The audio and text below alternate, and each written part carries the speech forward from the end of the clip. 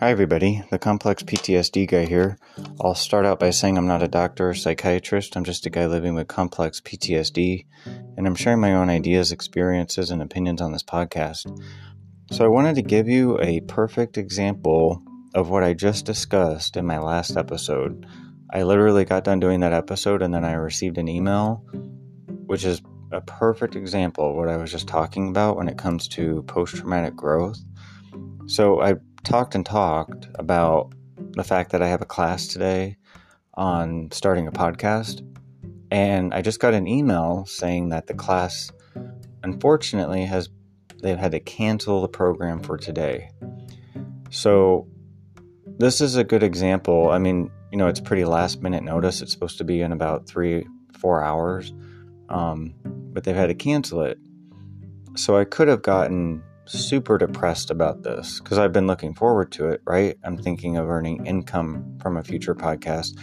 I want to share stuff about history and philosophy in a way that I think is more interesting and people can learn more and maybe take an active interest in history and philosophy, because that's what my podcast would be about. And this is, a free class. It's at a place that I go to all the time. It's at the library. And I'm going to use the books that I've been reading to incorporate into my podcast, because I want to share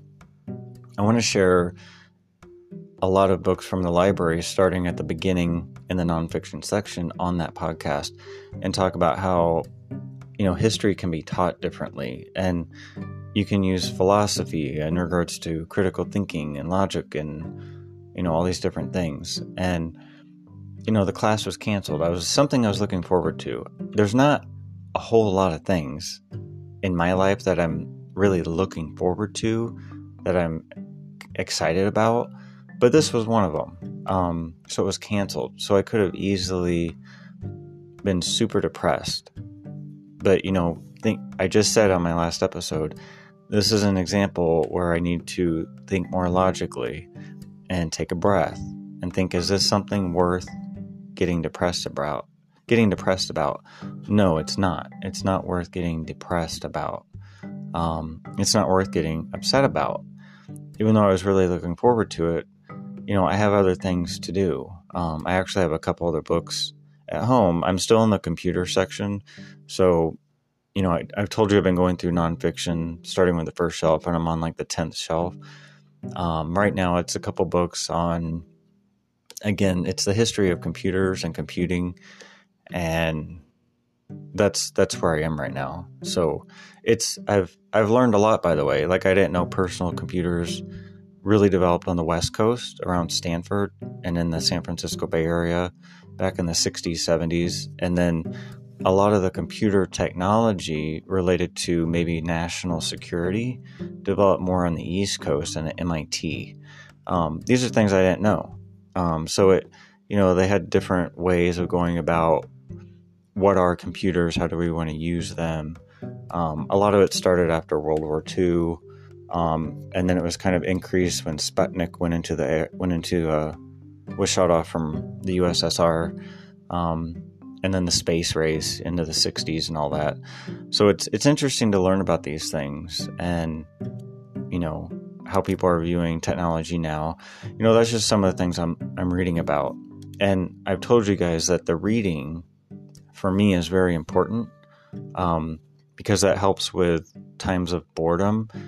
And I've also been open about this, that I would sometimes fill up with drinking, and a lot of that related to hopelessness. So in regards to resilience, and like I said in the last episode, post-traumatic growth, and stopping that drinking, I was always a binge drinker. I'm squelching that hopelessness by doing some of this reading to fill in the boredom, and the reading will be incorporated into the podcast. So in regards to that hopelessness, which sometimes comes from financial problems and, just lacking certain things, this podcast was going to be a big part of it. And I don't mean this podcast, the Complex PTSD Guy podcast. I mean my history philosophy podcast. So when I read this email saying the program has been canceled for today, I'll have to go down there and talk to them about when they might reschedule it. I hope it'll be on a day that I can do it. I hope they don't schedule the day that I'm working, because I'm not going to take off work for it, but it'd probably be too last minute notice. But, I was looking forward to it. So this could have been something where I thought to myself, with a typical complex PTSD brain, the world is out to get me. This would have been an example. I could have thought to myself, well, the world's out to get me. Nothing ever works out. Or here we go once again. I could have had that mentality. But again, that's my feelings brain, like my feelings taking over. So, the thing I lack at is logical thinking. So I need to think of it logically, take a breath. Is this something that I can easily just handle? Yes. It's just a matter of doing it. Don't let the fact that I was excited about it get me down. Just take a breath and realize, maybe somebody was sick and they just couldn't do it.